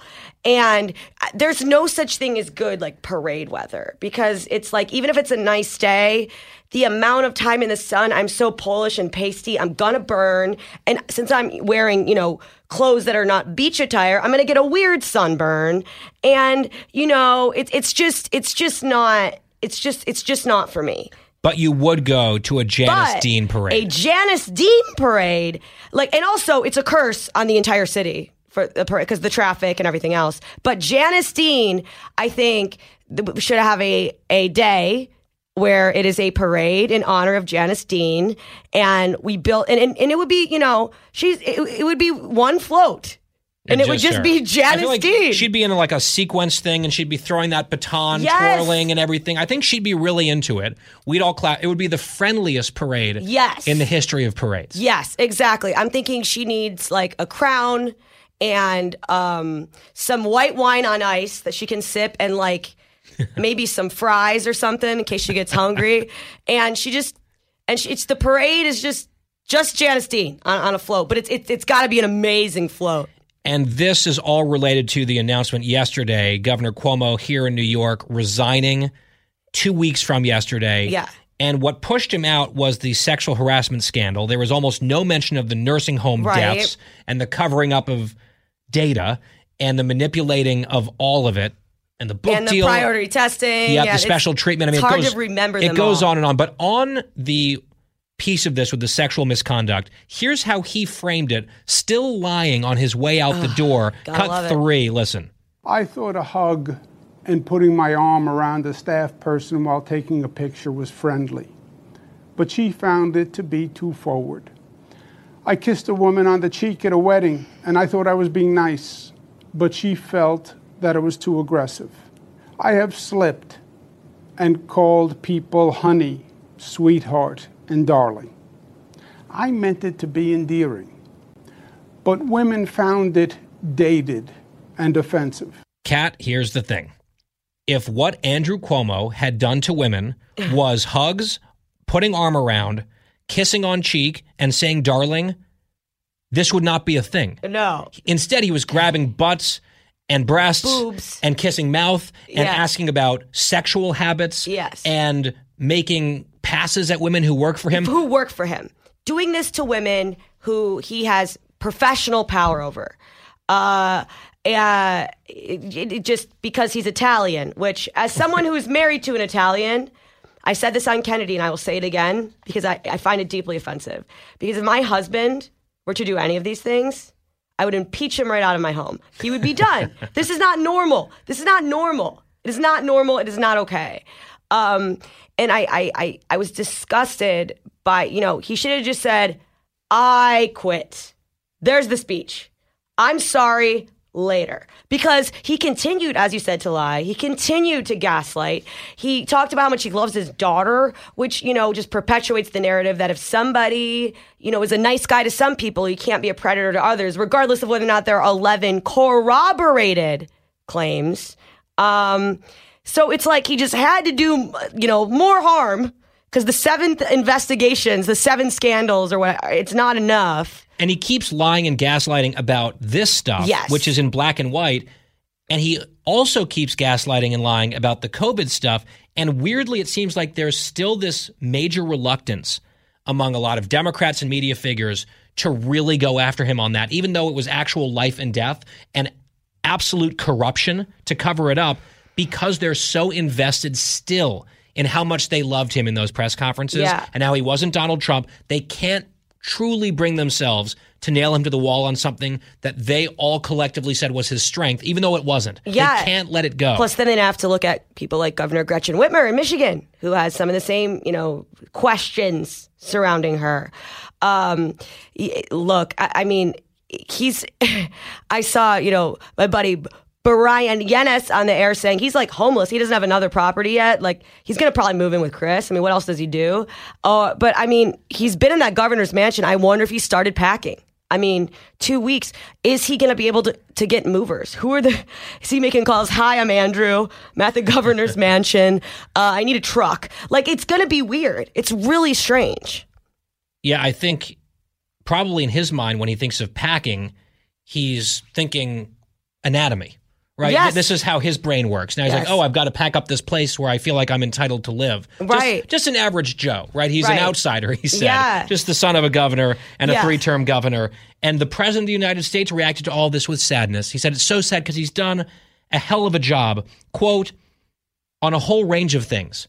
And I was like, was one of those things COVID? Because that was your position, Joe Biden. Yeah, gold standard. During the campaign, you put him in your primetime convention lineup, and you celebrated him as the model for the country. Do you still stand by that? I see that Jen Psaki circled back to that and tweeted, oh, no, he was just talking about infrastructure. No, he wasn't. Quote, a whole range of things. Hell of a job. Yeah. That's the Joe Biden note of sadness. Is our infrastructure good? In New York. Why does it take me, if I get a car on a Friday afternoon, over an hour to get a mile home, and I just get out and walk? Is it good? Is that good? Is that an example of infrastructure? It's horrible. And the only way you could say he did a hell of a job is if you're saying, well, he did a hell of a job. Like, sarcastically. Or if you're emphasizing hell. Hell. Like, he made it hell to live here. Because he did. Because I was here the whole time. You mentioned Chris Cuomo, the younger brother of the brothers Cuomo, and Brian Stelter of CNN went on Stephen Colbert's show last night, which, when I think Funny. humor. Oh, yeah. And just a barrel of laughs. He's one of the greats. Brian Stelter from CNN. So he was a guest on Colbert on The Late Show. And Colbert did ask him about this whole Chris Cuomo thing. You got to. He's on vacation right now. It's extremely awkward. Here's part of that exchange in Cut 10. Has that created any conflict over at CNN behind closed doors? Are people mad at him, or is he in trouble? Some people are mad at him. By the way, I can confirm the New York Times report. I'll confirm it for your viewers. I also have a source that says Chris was on the phone with his brother this week. Is your source Chris Cuomo? He is not. He is not. Right. You got to have boundaries. You got to draw a line. Why? He doesn't. I think he does, actually. Really? I think Chris does. I don't know about the governor. What are the boundaries? I think Chris does. What are the boundaries? The boundary that CNN management presented to him in May when they admitted he screwed up. They said, what you did was inappropriate. You were on the phone with your brother's aides advising them on what to do, and that was inappropriate. But they said, of course you're going to talk to your brother. There's nothing more important. But he didn't talk about his brother once the trouble started. He said, I'm not going to talk about my brother. And that was also a management ruling. And so why didn't they rule that way when his brother was on the show pretty much every night during the COVID crisis? I think it's really complicated. That seems like an odd conflict of rules. It is an odd conflict, but I don't think if we open up the journalism ethics book, there's no page for this. It's the craziest set of circumstances you can imagine. Okay. So I will give credit to Colbert, who was sort of not giving an inch there. Right. Now, it might be a little bit late to be on a high horse about this, but the points are all legitimate that Colbert raised there, saying, what do you mean he has boundaries? There seem to be no boundaries. Yeah. And he said, and Stelter goes, that was CNN's ruling. And Colbert makes the obvious point, but how come that ruling wasn't in place back when the brothers were on the air having, a wonderful brotherly time yucking it up every night, and then the news turned bad and now you can't mention him anymore? That's an obvious disconnect. And then Stelter concludes there, Kat, by saying, well, it's very complicated and there's no real rule in the journalism playbook for this. I think there is. It's called a conflict of interest, which is glaring when it involves covering your family. And what CNN allowed was positive coverage of Governor Cuomo when things were good. And then when things turned negative, oops, never mind. It's a conflict of interest. We can't do this anymore. And we know that the advising was still continuing between the brothers Cuomo after Chris Cuomo said it was inappropriate and it wouldn't happen again. I mean, that was an awful lot of spin there from Stelter. Right. And to call that complicated is offensive to all of the many, many, very many complicated things there are about life, right? It's not. It's coverage with coverage when it's good, no coverage when it's bad. There it is. Like that's not complicated.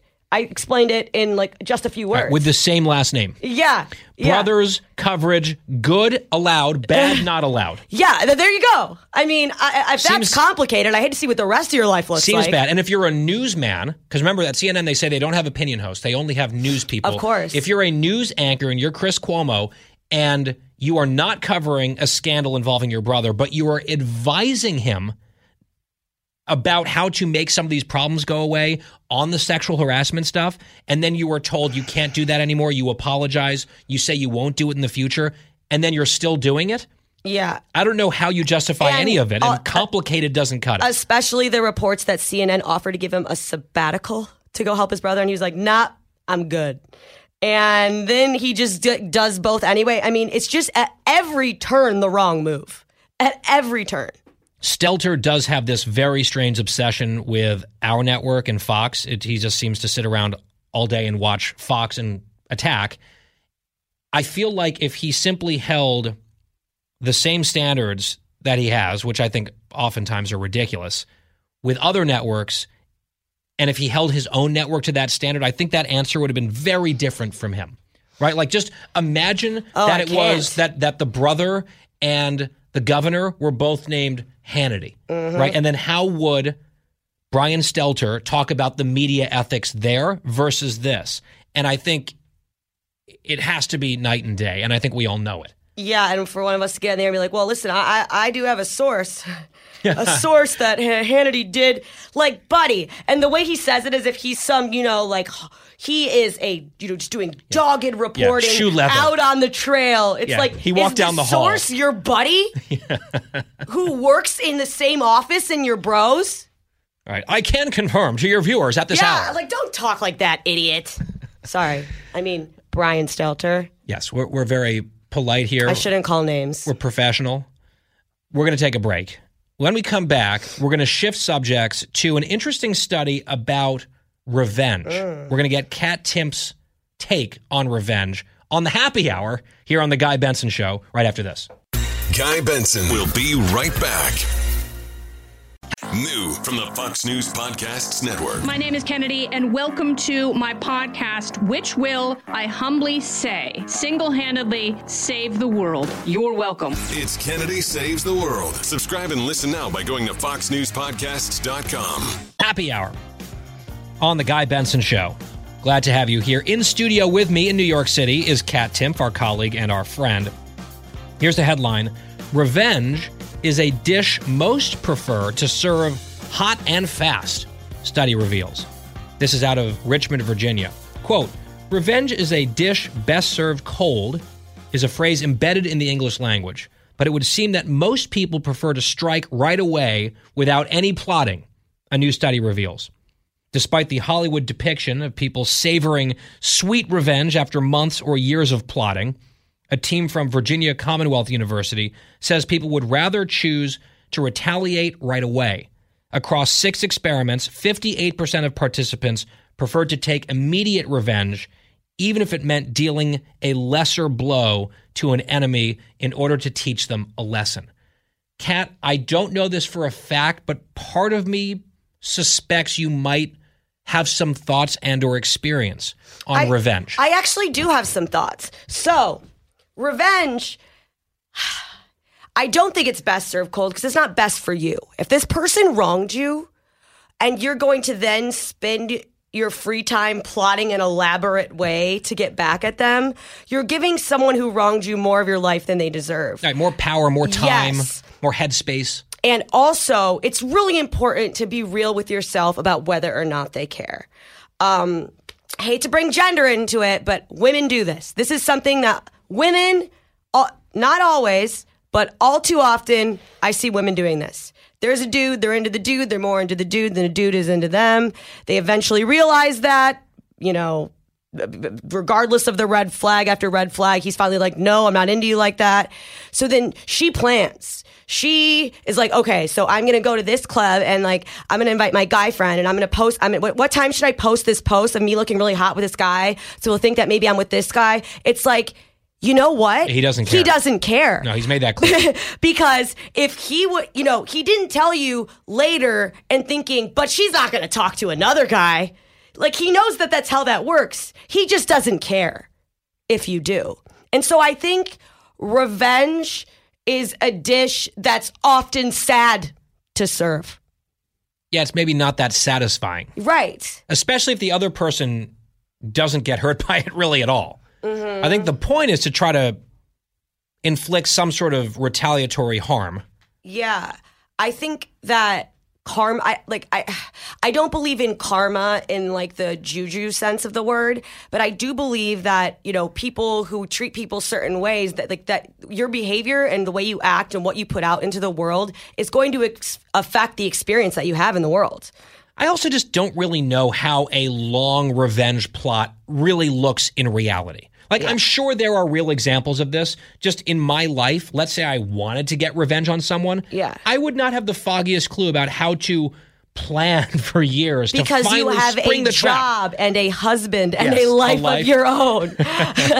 As do I. That's exactly it. And it's, you know, it can be really sad and it can have the reverse effect. Because I've heard guys be like, oh, like she's really up in her Instagram game after I stopped talking to her. Like, it's like the best revenge really is living well. I really, really, truly think that's it. I think that's the one that's true. Yes, because often it's just like miserable, bitter people, and they want you to be equally miserable and bitter. And if you're just not, and being happy and finding some sunshine, as Janice Dean would say, that's the best revenge. This was almost like a little Sincerely Kat here. Yeah. On the Guy Benson Show with Kat Timp. Love to do it. Our friend, our colleague in New York City. Kat, great to see you. Always same to you. The happy hour continues next.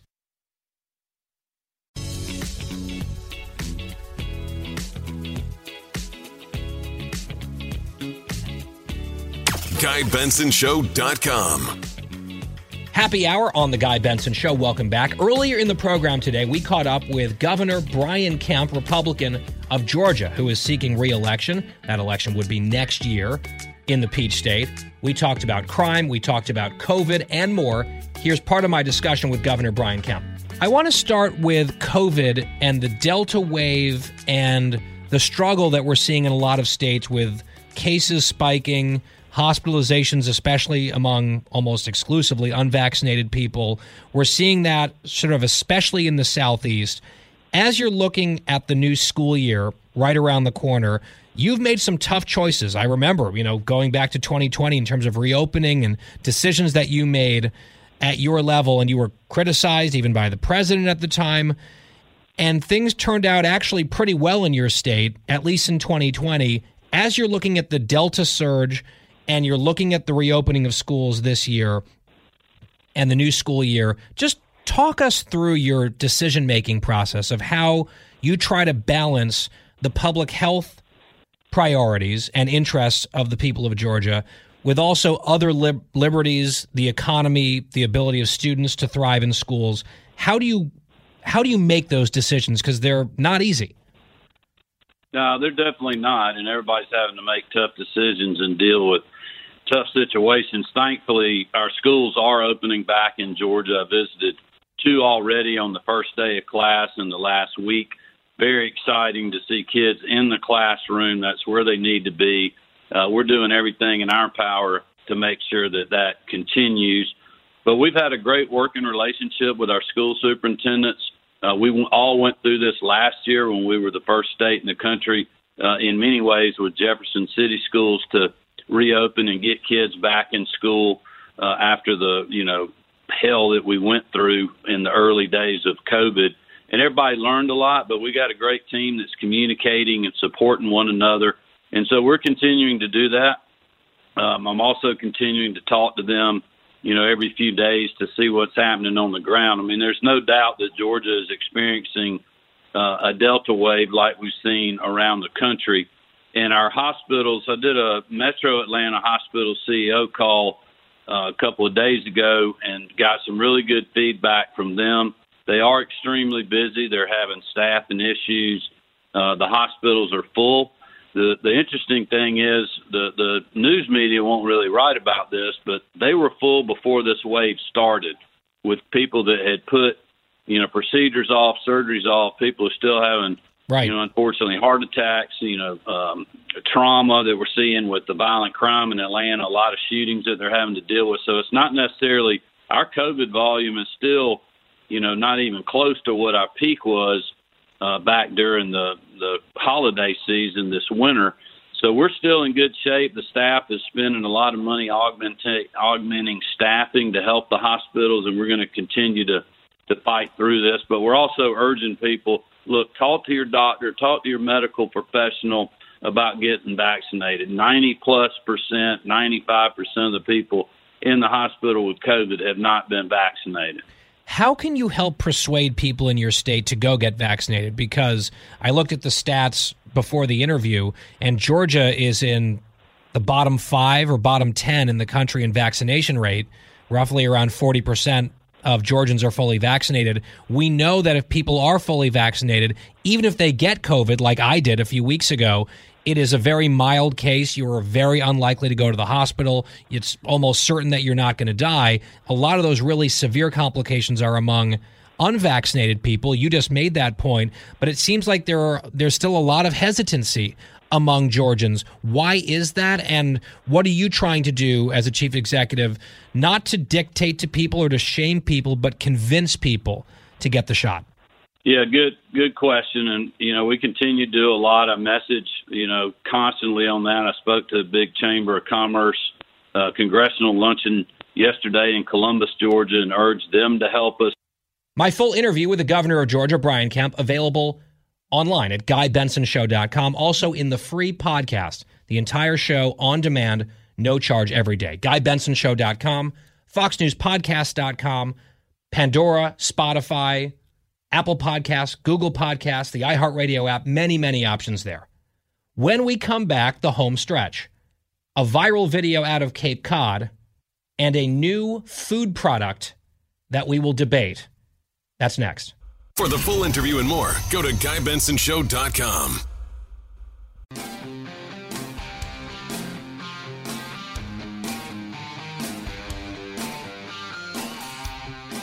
Home stretch on the Guy Benson Show. Tune in tonight on Kennedy. I'll be hosting 8 p.m. Eastern, Fox Business Network. This story caught my attention. In fact, I was talking off air about it earlier with Martha McCallum, because she and I are buddies when we're both up in Cape Cod. She has a beautiful house up there. My family has a house. And there was a fisherman surf casting off of Nauset Beach, which is the beach that we go to. That's our beach. I mean, not literally ours, but the one that we go to. And he was just, trying to catch some striped bass off of Nauset Beach.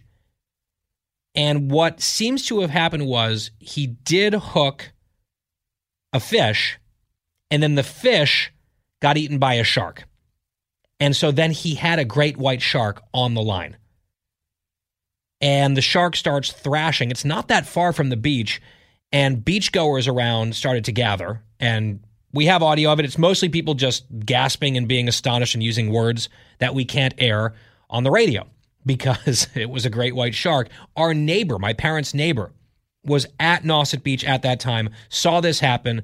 Then eventually, it didn't take that long, the shark was able to spit out the lure and swim off. To me, I would let the rod and reel go. Like, just take it. I am not going to try to do battle with this shark. I want no part of this. And someone noted, I think the guy was quoted as saying he was glad it was caught on tape, because that's the type of thing no one would probably believe. We had that story recently about a guy who claimed that he was swallowed by a whale. Remember that one? We ever get a follow-up? We get a factor follow-up on that one? I was highly skeptical of that story. In this case, though, there's video. You can find it online. And this is why when I go swimming now up there, I just sort of dip in very, very briefly, very shallow, and get out, because the great whites are prevalent to the point that a surf caster hooked one at Nauset Beach. I want to shift to an extremely important topic, which is food. It's what we do here on the home stretch quite frequently. And if you listen to our show on the stream, and depending on where else you're listening, you may have heard promotional advertisements for something coming up tomorrow. It is the Field of Dreams game featuring the Yankees and the Chicago White Sox. So a Major League Baseball game at the Field of Dreams in the cornfields of Iowa, I believe. Under the lights. It's going to be tomorrow night. It's on Fox. So it's kind of a cool thing, a reference to a classic baseball movie, a regular season game that counts in a very unusual setting. I think it's neat. I'll probably tune in for some of it. But it's becoming this big event.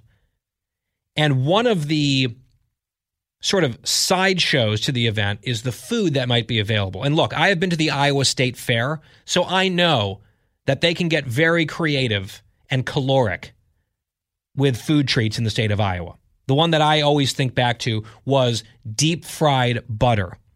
Now, it's actually something you could buy. A frozen full stick of butter, battered, deep fried. Then they pull it out of the fryer and they glaze it with like this sugar glaze. And I believe there was some powder as well, powdered sugar.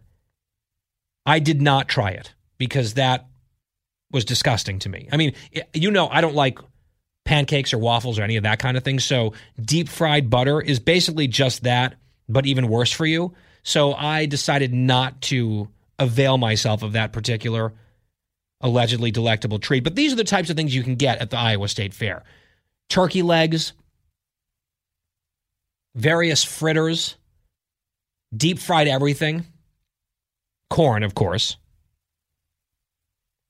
So the celebrity chef Guy Fieri, who has a fantastic first name, I have to say. You know him. He's from Drivers. He's from Diners, Drive-Ins, and Dives, a show that I enjoy. Although it's funny, he loves every single thing he tastes on that show. He's never like, oh, yeah, it's all right. Everything's like, oh, amazing, whoa, awesome. He also has that permanently 1996 look about him. It's like he took all of his fashion and grooming tips and they stopped in 1996. Triple D, I actually like his show. I like him. He's apparently a good guy. He does a lot of philanthropic work. So we are not Guy Fieri haters at all here. But he created, I guess he was commissioned to create an all-American food item for this baseball game. And here he is describing it. Actually, you know what? Before we get to the description, we should play the jingle. I'm a sucker for jingles. I love radio jingles. I have jingles from stations that I've listened to growing up that I still sing from time to time. I love jingles. So he's created a food product, I think, in concert with Chevy. I think Chevy sort of sponsored this idea. Here's the jingle. Baseball, hot dogs, apple pie, and Chevrolet. Yeah, that's okay. That's a callback to an old Chevrolet jingle, apparently. So you got the gist, though. Baseball, hot dogs, apple pie. So it's a baseball game being played tomorrow, and the food is a hot dog, apple pie pocket type thing. And I'll let Guy Fieri, in his own inimitable style, describe this thing to you. Listen.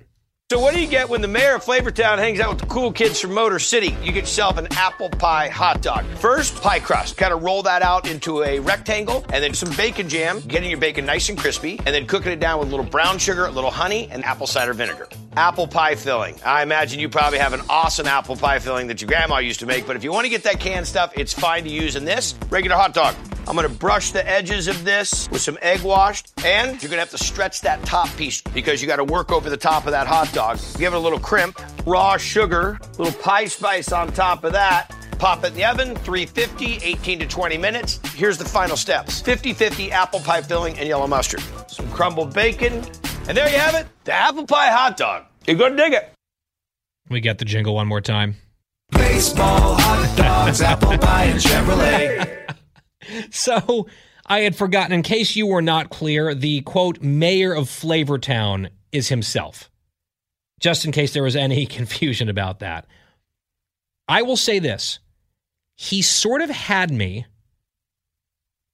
all the way up until the very end. So if you are trying to picture this in your mind, because after all, it's radio, let me paint a picture for you. Have you ever gotten an apple pie from McDonald's? Right, it comes in that little cardboard sleeve.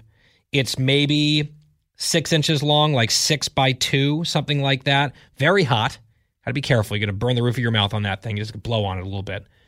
And it's got that sort of rich, flaky crust, and then apple-related activities inside. They're very sweet. I think they're actually delicious. I haven't had one in years, and now I'm sort of craving one. So picture an apple pie from McDonald's with a hot dog inside it. Sort of, it's like a pig in a blanket, just with a full-length hot dog, and then this sweet component to it. That's what it looks like. And my initial reaction was, no thank you. Then I heard him describing it, and I was, shall we say, intrigued.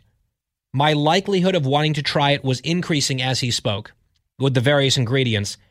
But then at the end, when he said it's 50-50 on apple pie filling and yellow mustard, the yellow mustard really threw me off. See, because if it was just the apple pie with that bacon jam, that sounded amazing. Like, I will 100% have the apple pie with the bacon jam. I wasn't totally sure about the hot dog being included in there, but just for the sake of the novelty and the baseball connection, fine. But I remember thinking to myself, this may not be that bad, especially if you're not, because we have debated a stupid number of times, condiments for hot dogs. What do you put on a hot dog? I like relish, I like brown mustard, I like ketchup. Sometimes onions, sometimes kraut, but those are my big three. I would not want any of those three things on a hot dog apple pie. I feel like the savoriness is the hot dog. Everything else should be more on the sweet side. You don't need dipping. You do not need mustard, in my opinion. So if the mustard is built into this thing, that makes me less excited about this as an option. Would I try a bite of it, like maybe cut off an end and just try it for the sake of it? Probably. Like, it does not completely repulse me. but I sure would like to try it without the mustard in it. Maybe mustard on the side. You could see, does this taste profile work? But, I mean, he is the mayor of Flavortown. So who am I to question this elected official whose entire expertise, self-described, is flavor? Max, I will come to you first. Yes or no on this thing? Yes, but I don't think I would buy it. If someone offered to pay for it for me, I would say yes. What would you be willing to pay for it? Like, what would be a reasonable price for you to try this? $2. $2. You can't even get that for a regular hot dog. Yeah, I know.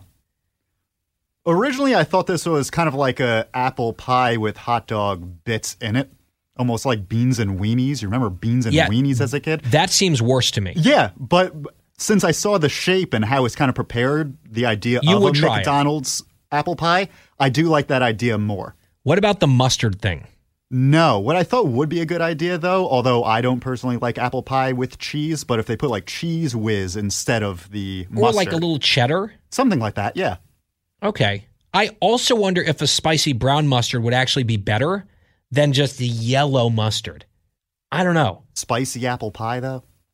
But hot dog apple pie, we're already in a weird place. That's true. Christine, your thoughts? Oh, I'm allowed to ask? I'm allowed to answer this? Because usually you tell me I'm disqualified from any food talk. No, you're not disqualified. You're just often wrong. Oh, okay. So I have an idea. Let's get rid of the hot dog and put like a sausage in there. I think that would be better for the apple pie. I don't disagree, and I do think bacon, if you leaned more into the bacon and less into these processed tubular meats, I think I would like it even better as an idea. But that then takes away from the hot dog.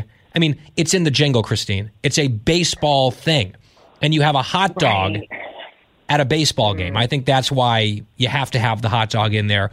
Wyatt, I would guess that you're a no because you're a very picky eater. However, hot dog and apple pies are both very basic things. So you combine them. I say there's an off chance you're a yes. I am a yes, mostly because I do like both of these things.